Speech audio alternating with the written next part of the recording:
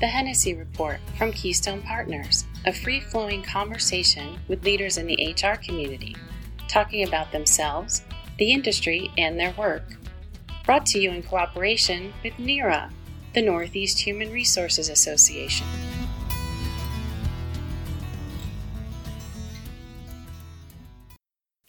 Welcome to the Hennessy Report by Keystone Partners. I'm Dave Hennessy, and today's guest was the keynote speaker at the NEHRA conference at the end of 2023. Her name is Jen Nash. She is the author of The Big Power of Tiny Connections, and she's an expert on making connections and the power of how that can impact our lives and our organization. She really impressed the audience at the sold-out NEHRA conference, and you'll enjoy our conversations, which we recorded right after her keynote. And next up on the podcast is my old friend and head of HR at T-Scan, Ann Hargraves. And now our conversation with Jen Nash.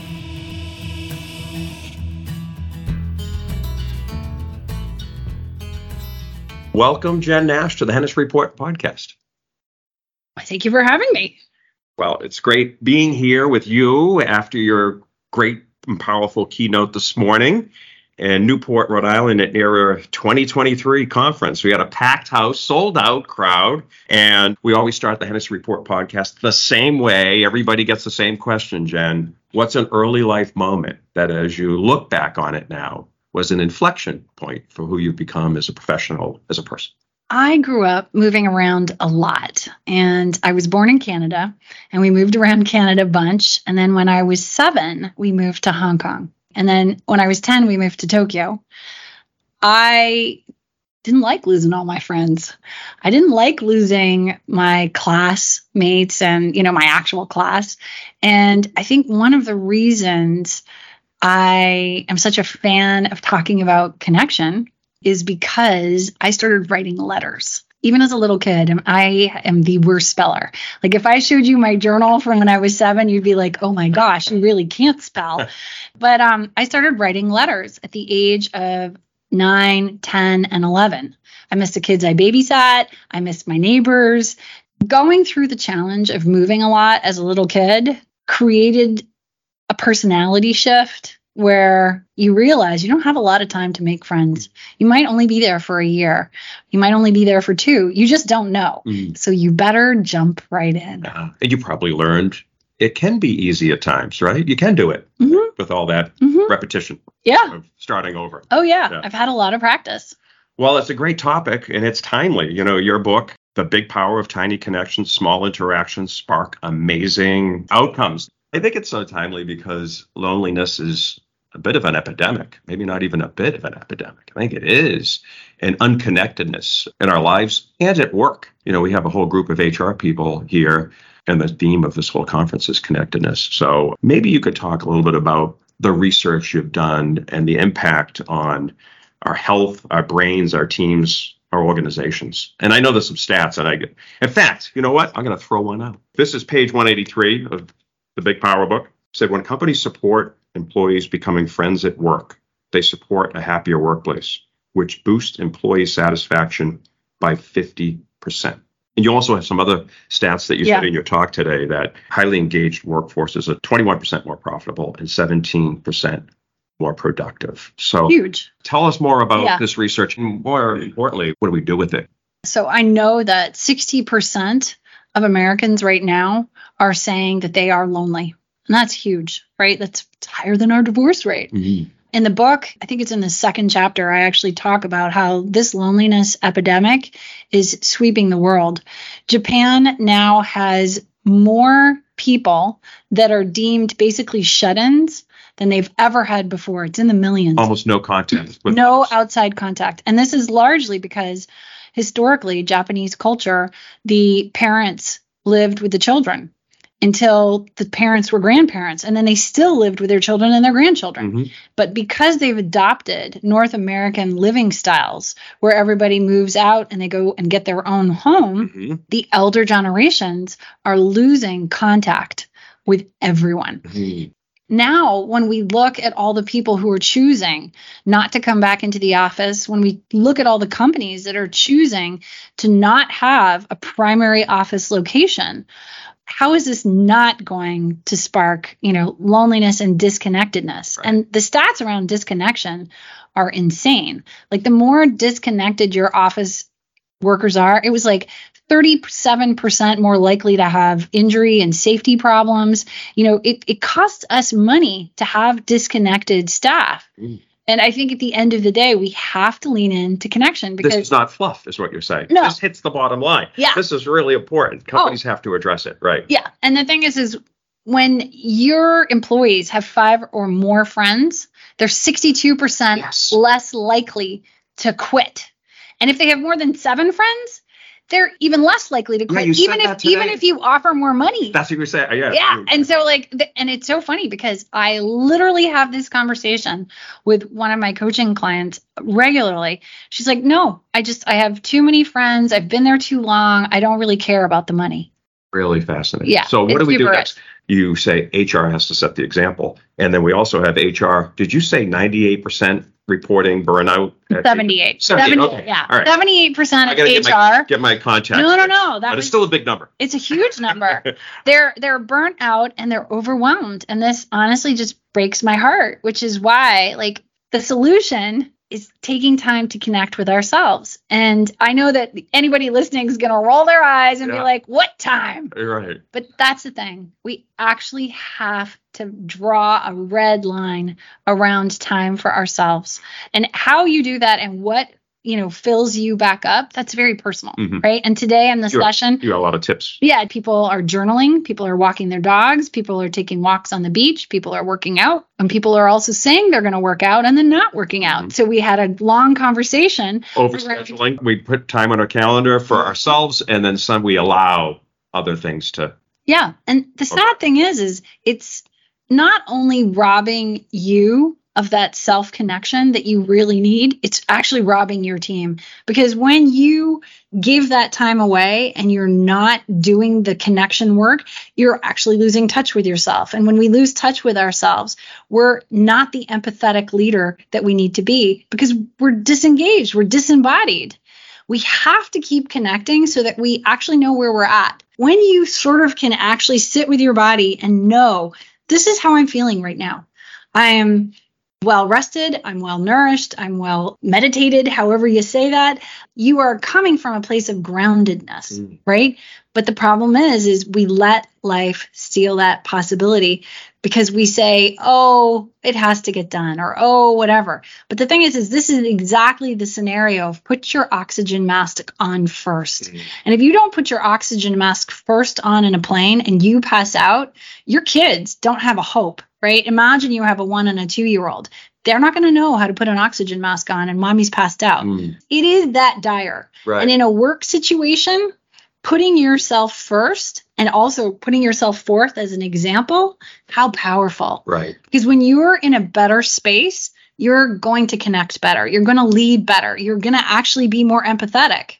It reminds me of Covey's book. There's one that's urgent, that's important, and then there's the not urgent but important, and do those things. Don't let the urgent things truncate the others, right? Yes. Are there other things that HR can do to set the example for connectedness in their organization and or start some initiatives that feed that? So today in the workshop, I was talking about something that I've personally adopted that's really helped me reduce stress and anxiety. 14% because they have an assessment, so I know. And that's something called... Congratulations, Jen. Thank you. It's something called Positive Intelligence. It's a best-selling book. So Positive Intelligence was written about 9 years ago by Shirzad Sharmin, and it's literally a better understanding of how your brain works and how can you shift your brain out of this overwhelm and into what they call sage brain.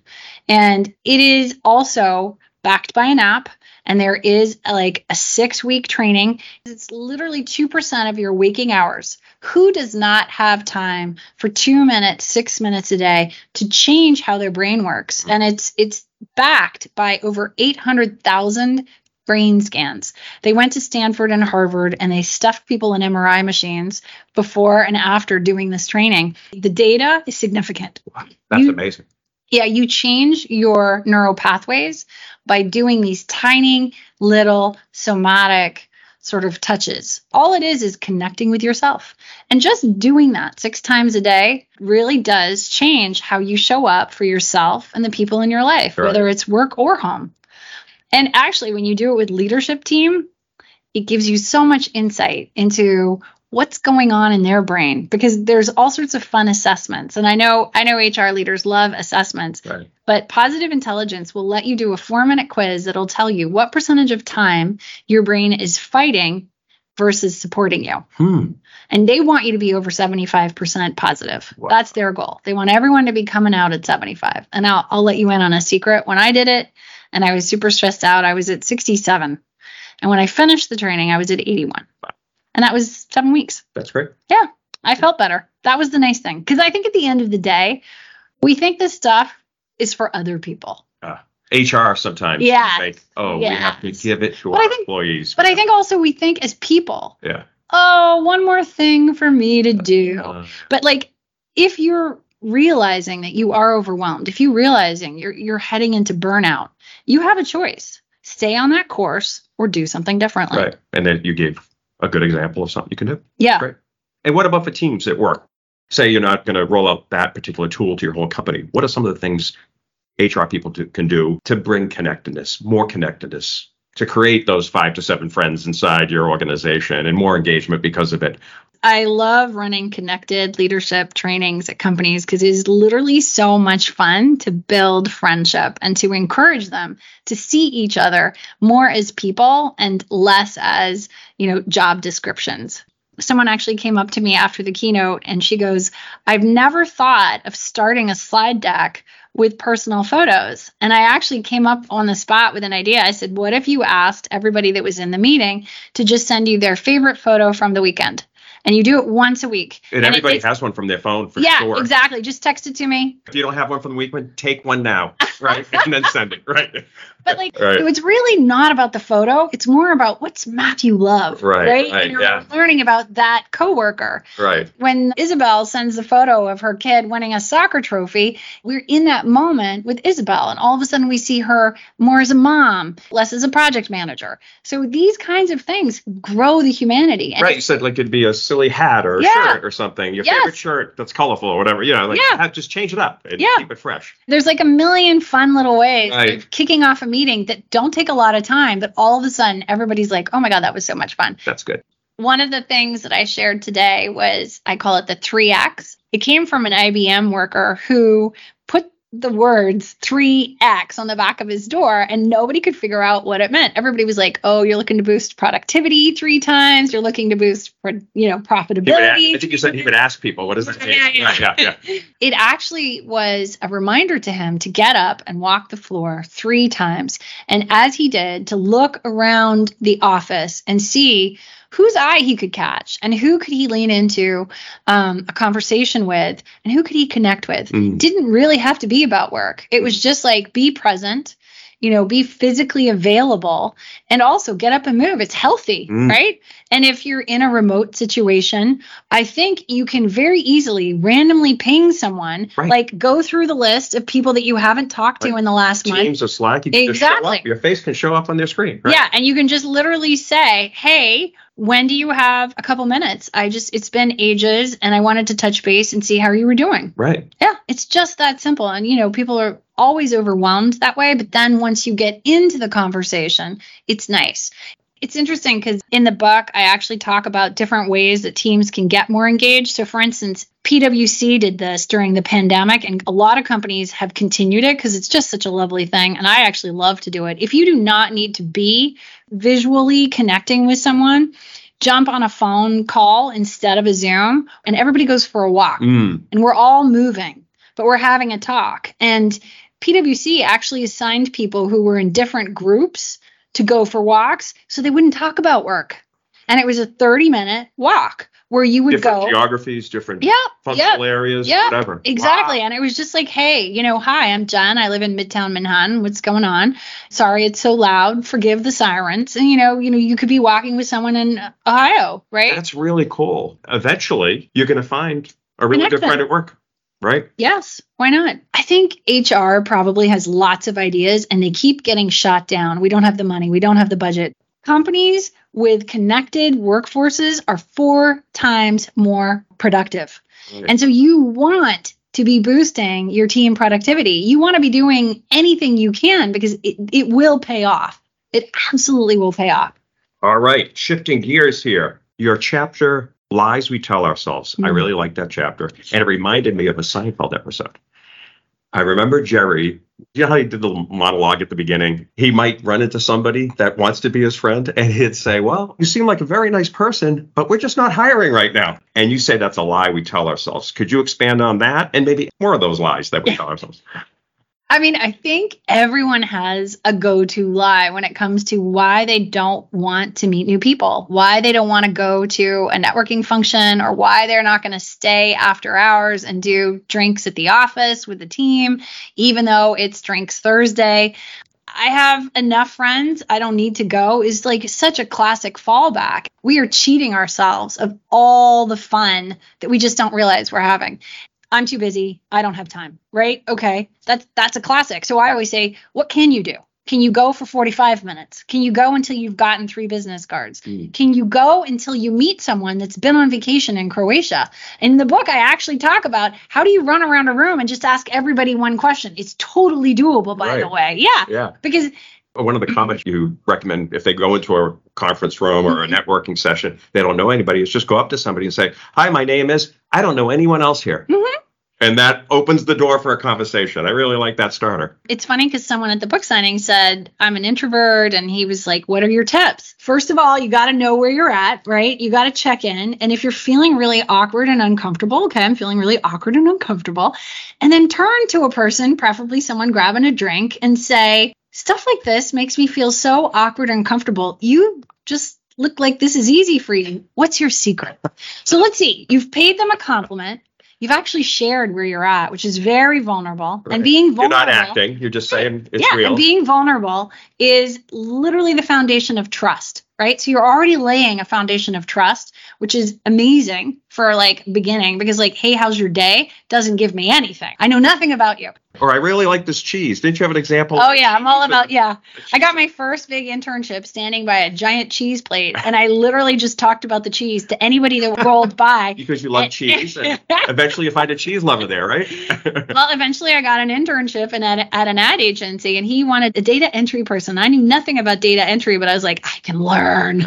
And so I ended up at a very hot ad agency back in the 90s. How about a surprising result from a small connection that you had with maybe that's somebody that didn't seem like they were influential when at first blush, or also the reverse too, where somebody reached out to you and you had a major impact for them because of that connection? For instance, when I was a freelancer, I was matched by a recruiter with another woman named Jen. And so she was art and I was copy. And we were literally just working on ads for Sony cameras. It was fun. And within a month, we kind of just knew that we were going to be best friends, and to this day, like 20 years later, she's one of my closest friends, right? Just working on something together. Exactly. In terms of changing other people's lives, I once met a bartender and he had just finished college and his major was interesting. And I was like, oh, I know someone that can get you an internship. And literally 2 emails later, the kid had an internship. Wow. He's in the industry. Yeah, he's in the industry. And for instance, my goddaughter wanted a summer job, this summer. Believe it or not, my former PR guy, for a hot second, I ran a cryptocurrency investment platform that I actually founded. What industry haven't you worked in? Yes, it's a very good question. Tugboats. I met a guy who worked in tugboats. I was like, that's fascinating. I said, what's your top concern? And he said, safety. I said, I know nothing.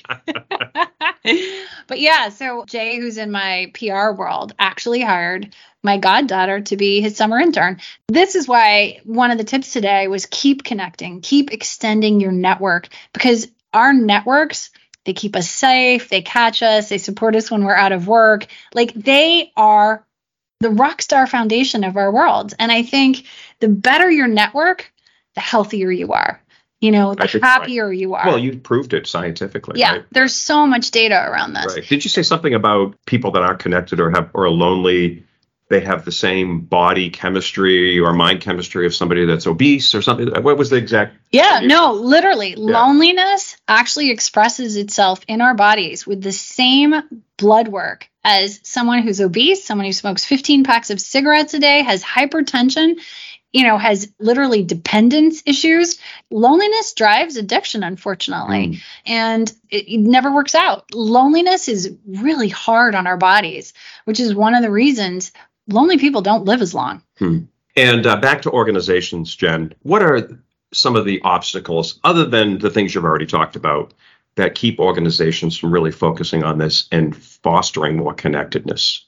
I think they just don't see a link between dollars spent and productivity / profitability. They have to take the leap, right? You have to do the spend in order to get the results. But too many people want to sort of just go the old, drive the horse really hard, pay the horse well, and that's enough. But it's not enough. We're not horses, right. And it's like we need to have a sense of purpose, engagement, and joy. And I think when we bring in joy and fun and people wearing fun shirts and sharing photos from their weekends, all of a sudden people stay, people build friendships, people care, people show up as their full selves. Right. People are joyful. Right. That's great. And that's a reason to go to work. Well, and you give the evidence in your book, The Big Power of Tiny Connections. What's a letter of professional career advice? If you could write a letter to your 25 or 30-year-old self going back, Dear Jen, what would the advice be?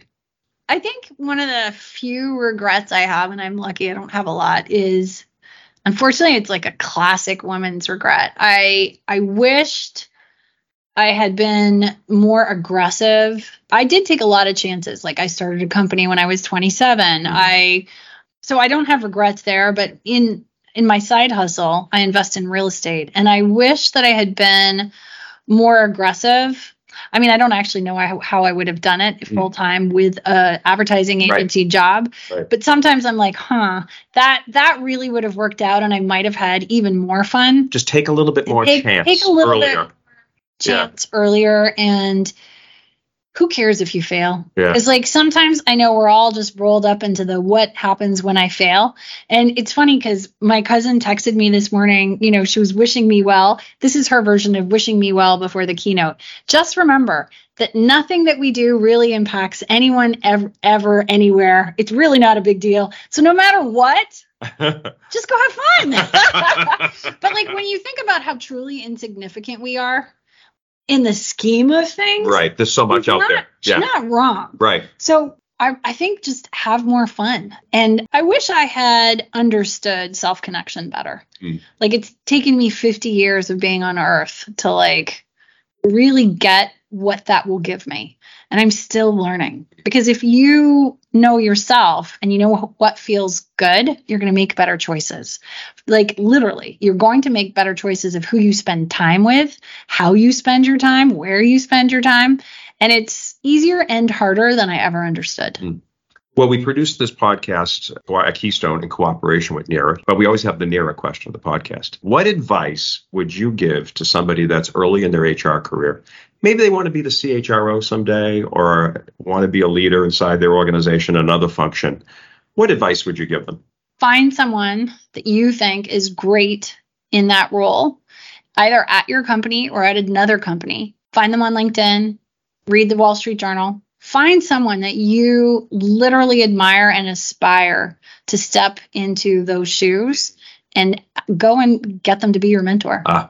Yeah, and ask the questions and set up a mentorship cadence that's reasonable for both of you. Maybe only talk for 30 minutes 6 times a year, but you are going to value those 30 minutes like they are gold. And that person will probably give you a much more strategic point of view, so that everything you're doing is very focused on stepping into being the most awesome, CRO or whatever it is they want to be. Yeah, but like, right. Don't do it alone. You don't have to do any of this alone in life. We seem to think we do, but we don't.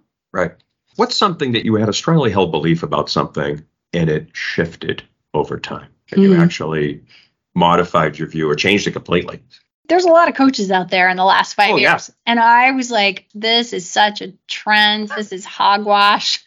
Oh, you are a major skeptic. Yes. On coaching. Yes, I was a coaching skeptic. But then when my life hit a boulder, I didn't know what to do. I was very lost and very stressed out. And I have a dear friend who had become a coach. And he said, I'm going to coach you for this long. It's going to cost you this much. You're going to pay me on these dates. And you're just going to do this. And we're going to change your life. Like, my head's already on the floor and I'm looking at it. So life can't get any worse. So I said yes. And within like 3 months, I was like, oh, coaching crap, works. This works. And so I was like, this is sort of what I wanted to do, but better, with greater structure, greater outcome, and having someone that you can go to while you're trying to sort of build a train and it's going makes me feel a lot less alone. If you could go to dinner with anyone in the world, who would it be? Rich Litvin. He's literally one of the most famous, sought after coaches in the world. But I'm going to have my mom cook the meal because since she's passed, since she can be there, she would be so fascinating to have. And he's a former teacher and my mom's a former teacher. I'm just thinking this through. This is amazing. Yeah. They would have a blast. I would be able to ask him all the questions that I want to ask. And then, of course, I get to see my mom and give her a hug. And it's, it's been 8 years. So that would be very nice. So that would be a dinner that I would not miss. Jen, it's been so great having you here at the conference and having you as a guest on our podcast. Thank you for making the time. Appreciate it. David, this was so fun. Thank you. Thank you for listening to the Hennessy Report from Keystone Partners. Be sure to subscribe to listen to all of our conversations with leaders in HR. Go to KeystonePartners.com and click on the podcast button.